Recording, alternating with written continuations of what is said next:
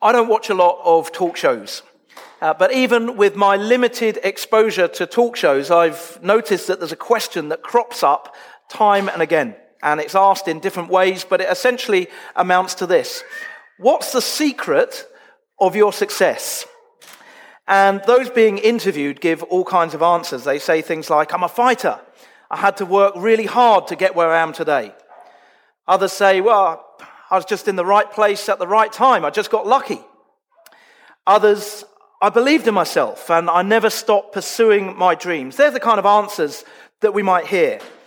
And if you Google the word secrets of success, you will discover endless lists of things that you must do to be successful. The simplest list I came across consisted of 4 facets of a successful person: vision, honesty, gratitude, and adaptiveness. And they're admirable qualities. As it happens, Ezra, who's the central character of today's passage, possessed all of those qualities. And yet he didn't attribute his success to them. There's a phrase that appears 6 times in chapters 7 and 8, and it goes like this: the good hand of the Lord was upon me. That, if you like, was the secret to Ezra's success. And today we're going to try and find out why the good hand of the Lord was upon Ezra. But before we do that, we need to understand where Ezra's story fits into the one unified story of the Bible. So I'm going to give a 2-minute overview that will take us all the way from Exodus right up to the book of Ezra. So it's a bit of a whistle-stop tour. Earlier this month, we saw that the nation of Israel were held captive in Egypt. They were slaves. And then after about 400 years, God freed his people from slavery in Egypt. You remember how Moses led the people out. And God took his people to the border of the land that he had promised to give them. But Israel shrank back in fear. They didn't enter the promised land because they were afraid of the inhabitants, the Canaanites. Consequently, they spent the next 40 years wandering aimlessly in the desert. After that, Joshua led the people into the promised land and they took possession of it. So God had done all that for Israel, and then Israel basically turned its back on God, rebelled against God. The nation's calling was to follow God's law and show the other nations, the surrounding nations, what God is like. But they didn't do that. In fact, the book of Judges describes Israel's total failure as they become no different to the Canaanites. During this time, Israel were led by a series of judges, people like Deborah, Gideon, and Samson. They were political and military leaders. So don't think high court judge with a wig and a gavel. Think more tribal chieftain. So after this long period of judges, Israel adopts a king, King Saul, and then King David, and then King Solomon. And it is during Solomon's reign that Israel reaches the height of its power and influence. But it doesn't last. Things go downhill fast, because after Solomon's reign, when power passes to his son Rehoboam, the kingdom of Israel splits in 2, the northern tribes and the southern tribes. They are led by a succession of kings, most of whom are not godly men, and so they lead the nation astray. Eventually, after repeated warnings from the prophets, God brings judgment on the nation. The 10 northern tribes, who are known as Israel, are conquered by the Assyrians, and they are carried off into captivity. And they are gone forever. We don't hear anything more about the northern tribes. The 2 southern tribes, known as Judah, about 200 years later, they are conquered by the Babylonians, and they're carted off into captivity in Babylon. So now we're getting close to the part where Ezra fits in. The Babylonians were defeated by the Persians, and then 70 years after Judah, the southern tribes were taken into captivity in Babylon, so a fairly short period of time, the Persians conquer the Babylonians. And this Persian king, King Cyrus the Great, allows some of these exiles who are in Babylon to return to Jerusalem and begin rebuilding the temple. Then 90 years after this first lot of exiles return, a second lot are allowed to return, and this group is led by a man named Ezra. This is a crucial point in Israel's history. The nation's rebellion against God had led to their captivity in Babylon. But now there is a ray of hope. The exiles are beginning to return, and the temple has been rebuilt. But already the cracks are starting to appear. Once again, the nation has gone astray, largely because of its involvement with other people groups in the area. And Israel are beginning to adopt what are described as the detestable practices of the Canaanites. But the hand of the Lord is upon Ezra, whose job it is to bring about some very important and long-awaited reforms. So our focus this morning is on Ezra. What made him the kind of person that God was able to use to make such a difference? Well, three things. And if you're going to get tested by your children later, you need to listen to these three things. Ezra had a firm commitment to learning God's word. He applied it sincerely in his own life, and he taught it to other Israelites. So he studied God's word, he lived it out, and he taught it. So firstly, Ezra studied God's word. Chapter 7 says all these things about Ezra. Verse 6, he was a teacher, well versed in the law of Moses. Verse 10, he had devoted himself to the study and observance of the law of the Lord. Verse 11, he was a man learned in matters concerning the decrees and commands of the Lord. This is a guy who knows his Bible. And it is because he is well versed in Scripture that he's able to see what God is doing, and he's able to see where he might fit into God's sovereign plan. He knows that God's people can't remain in captivity in Babylon. He knows that God's promises must be fulfilled. He knows this from his reading of the Hebrew Bible, the Old Testament. He has the hope of God's presence in the new temple. He gets that from Ezekiel and Zechariah. He has in mind God's promise to bless all the nations through Abraham, which we see in Genesis 12. He knows that God's kingdom will encompass all of the nations, not just Israel, but the whole world. And he sees that in Isaiah and Zechariah. And he has the sure hope of a future messianic king, again from Isaiah, Hosea, and elsewhere in the Old Testament. Ezra was born in Babylon. He'd never even been to Jerusalem. And yet his study of Scripture assured him that this period of captivity would be a passing phase in the history of this nation. He knew that Jerusalem had to be rebuilt, and that had already started to happen. For Ezra, the study of Scripture completely changed his perspective. It gave him an understanding of world history. It gave him an understanding of God's purposes. It gave him an understanding of what God is doing in the world and why. And it enabled him to locate himself in the midst of all that.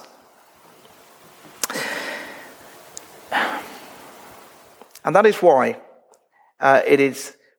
because Ezra was able to see what God was doing, he was able to see what God was calling him to do. And that is why it's so important for us as Christians to read and understand the Bible. If Ezra's perspective and understanding were expanded by the study of Scripture, then how much more so ours? We live at a time when the fulfillment of God's promises are clearly visible through Christ and his church. Jesus is the long-awaited Messiah that brings people from all nations into his church, which is both the new Israel and the new temple, the place where God's Spirit dwells. And right now we are waiting for Jesus to return to consummate and perfect that reality. That is the point in history where we are situated. As one commentator wrote, the better believers understand God's intentions for his people and the world, the better they are able to discern God's activity in their own setting and cooperate with him. But we get so caught up on the details, the humdrum details of everyday life, that we don't lift our heads and look out to the horizon. We're not thinking of God's plan for the whole of creation and where we fit into it, because we've got to go to work and do the school run and take the bins out and hoover the lounge and wash the car and mow the lawn, and if we're lucky, plan a holiday so that we can recover from all that, so that then we can come back and start it all over again. Now, don't get me wrong. That's life. There's nothing wrong with any of that. But are we getting so caught up on the details that we're not seeing the big picture anymore? It's like one of those magic eye pictures. Have you seen these? They may give some of you a headache. They've got this intricate and repetitive pattern. And if you focus on the details of the pattern, you miss the whole point of the picture. You miss the one thing that the picture is meant to reveal. It's only when you step back and you look at the picture as a whole that all of a sudden this almost 3D image jumps out at you. Now, you probably haven't had long enough to see that. It's gone already. Yeah, you maybe didn't get long enough to see the image there. There is actually a cross in there, but I won't make you go cross-eyed any longer trying to find it. Let me turn it off.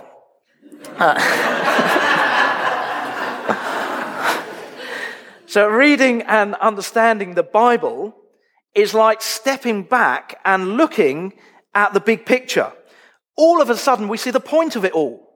Our lives, our existence, creation itself. The picture only makes sense when Jesus comes into focus. But the church is fast becoming biblically illiterate. The Church of England's own polling has revealed that most of its members don't read the Bible. 60% never read the Bible for themselves. And that statistic should shock us. Another poll revealed that only 20% of Australian Christians read the Bible daily. And I don't want to bash the Anglican Church, but I suspect that the percentage might even be lower within our ranks. Do you know that it's a privilege to even own a Bible? In the early 1800s, there was a Welsh girl by the name of Mary Jones, and she gave her life to Jesus at the age of about 8. And having learned to read, her greatest ambition was to own a Bible so that she could read it every day. So Mary saved for 6 years. She saved enough, and she walked barefoot over rough terrain for 26 miles to a little town called Bala, where she knew she could purchase a Bible from the Reverend Thomas Charles. Mary Jones was the inspiration that led Thomas Charles to influence the Religious Tract Society to supply Wales with Bibles in the Welsh language. He was also inspired to found the British and Foreign Bible Society. Mary Jones is a Welsh national hero, and rightly so. But isn't it amazing what God can do with one girl's desire to read the Bible? If only we had that same kind of passion for God's word. When we read the Bible, we discover what God is doing in the world. And when we discover that, we discover why we're here, why we've been made. So Ezra understood what he had to do because he understood Scripture.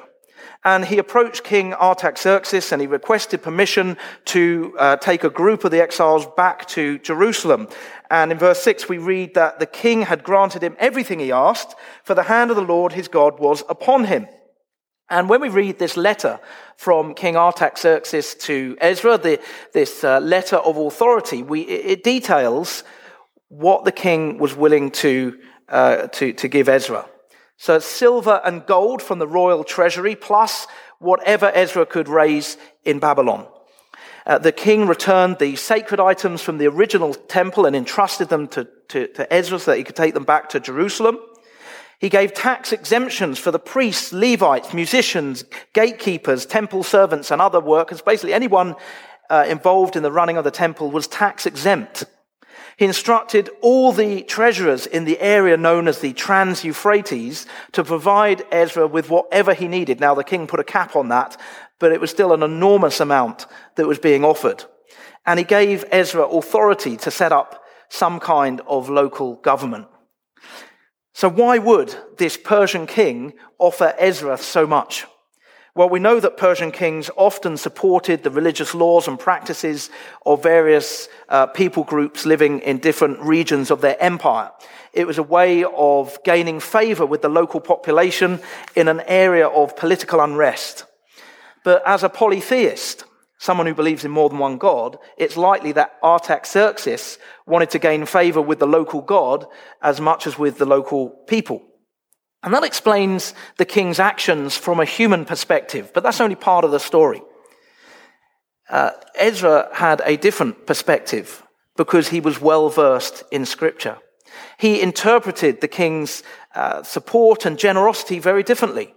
In verse 27, he writes, "Praise be to the Lord, the God of our ancestors, who has put it into the king's heart to bring honor to the house of the Lord in Jerusalem in this way, and who has extended his good favor to me before the king and his advisors and all the king's powerful officials." So Ezra's not really interested in Artaxerxes' motives because he knows that God is in control, and ultimately it is God who has shown him favor. But one thing's for sure, the king esteems Ezra highly and he trusts him completely. Ezra is clearly a man of integrity. We see that in verse 10. It says, "Ezra had devoted himself to the study and observance of the law of the Lord and to teaching its decrees and laws in Israel." Ezra didn't just study the law, he observed it. He lived it out. He was willing to step up to the plate. The founder of one of the UK's largest charities, the Oasis Trust, it's a charity that helps the homeless and disadvantaged. He recently tweeted this. He said, "It's irresponsible to ask God to change things that God has given us the power to change." God gave Ezra the power to bring about major changes and reforms in Jerusalem. But for that to happen, Ezra had to put himself forward. He saw what God was doing, and he realized that he needed to be a part of that. And as it turns out, a very significant part. The journey from Babylon to Jerusalem took Ezra exactly 4 months, and it was a journey fraught with danger. Just think of the value of the gold and silver and precious articles that they were carrying. Now, the group that left Babylon was some 1,700 men.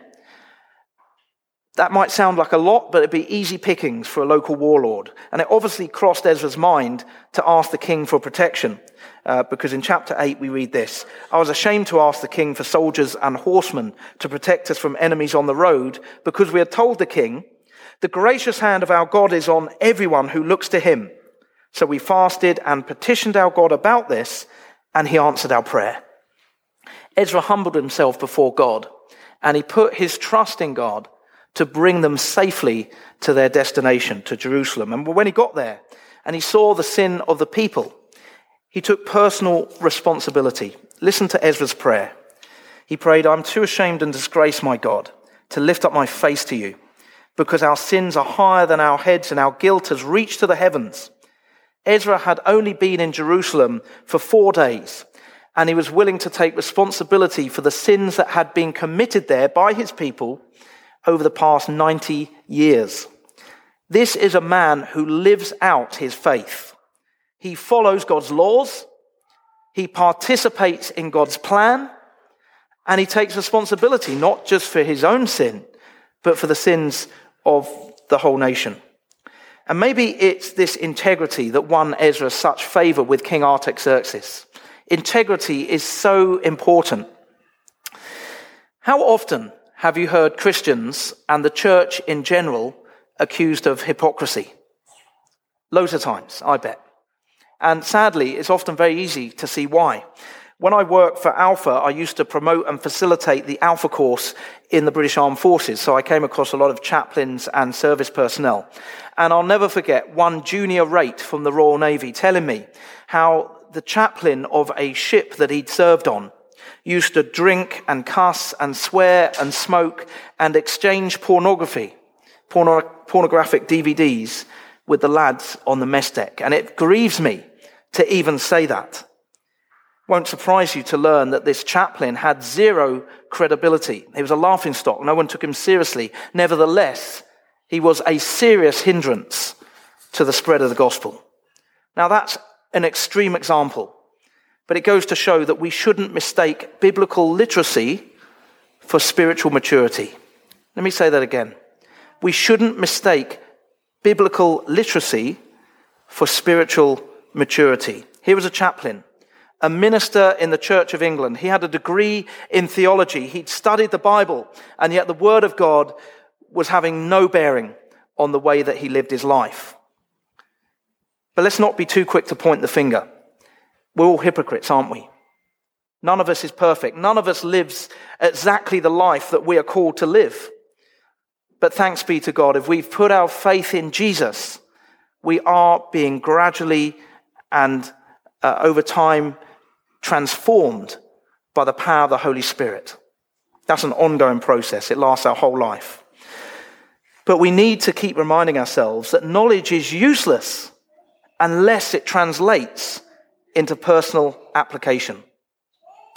A little while ago, I went to the dentist, and she advised me to floss at least once a day. Now, I don't know whether any of you floss, but I find it a really awkward thing to do. I can't seem to get the floss in where it's meant to go. All of a sudden, I become cack-handed. It's just the most annoying thing to have to do. Maybe it's just me, but I don't do it. I know that flossing is good for me, but that knowledge doesn't translate into personal application. But in the overall scheme of things, flossing our teeth is relatively insignificant. I think I can say that with impunity because I don't think we've got any dentists in the congregation. But have we? No. Okay. Flossing's really important. Make sure you do it. But living out the Christian faith, walking the walk, living for Jesus, is hands down the most significant and important thing that we can do with our lives, because that is actually what we've been made for. Ezra studied the law, but he also observed it. And if we want to have any sort of impact for Jesus, we need to study God's word and we need to live it out in our daily lives. It's in the obeying of the word that we experience God's blessing, not in the reading or the hearing of it. So Ezra studied God's word, he lived it out, and he taught it. And this was Ezra's calling. It was his knowledge combined with his integrity that gave him the credentials to teach. And as we've heard, Ezra instigated major reforms in the life of the nation. Now, we can read something like this and we might come away feeling that we've got to do exceptional things for God. We haven't. We've got to be exceptional in the ordinary things. Our starting point is not to think about how we can make major changes and reforms to our nation, albeit we might long to see our nation traveling in a more godly direction, and we might work towards that. But our starting point is to think how we can reform our own lives and the lives of those closest to us. How can we reform our families? How can we help one another to move in a more godly direction?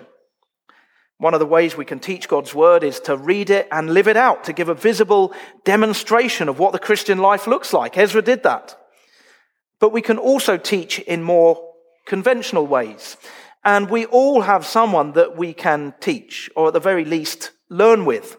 A friend, a spouse, a child, a grandchild, an uncle, an aunt, a parent, whoever it might be.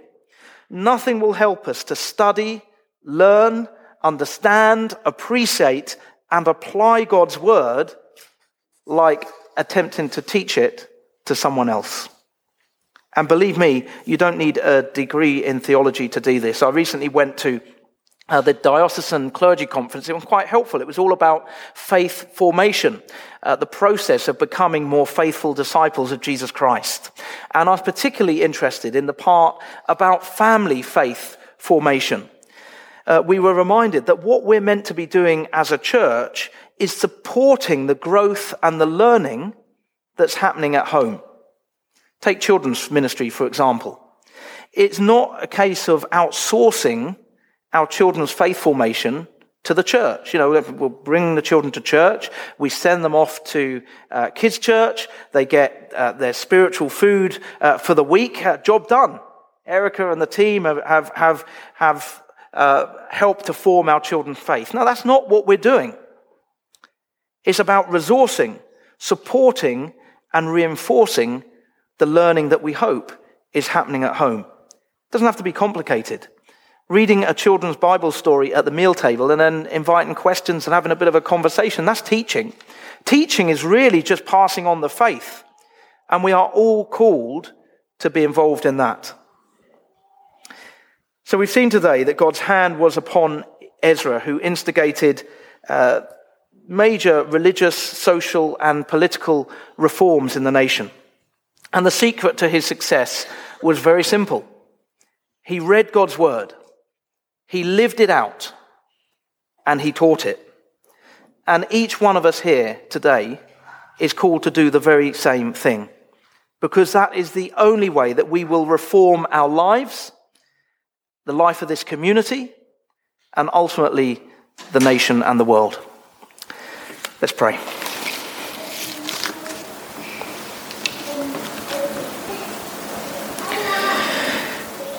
Heavenly Father, we repent right now of the blasé attitude that we often have towards your word, towards studying your word, understanding it, and applying it in our lives. We pray, Father, that we can find the motivation and the resources to help us to do this. We pray, Father, that we will be a people of great integrity. We pray that our greatest goal in life will be to become more like your Son, Jesus Christ, to give a visible demonstration of what it means to be a Christian. Father, we thank you for your goodness and your love for us.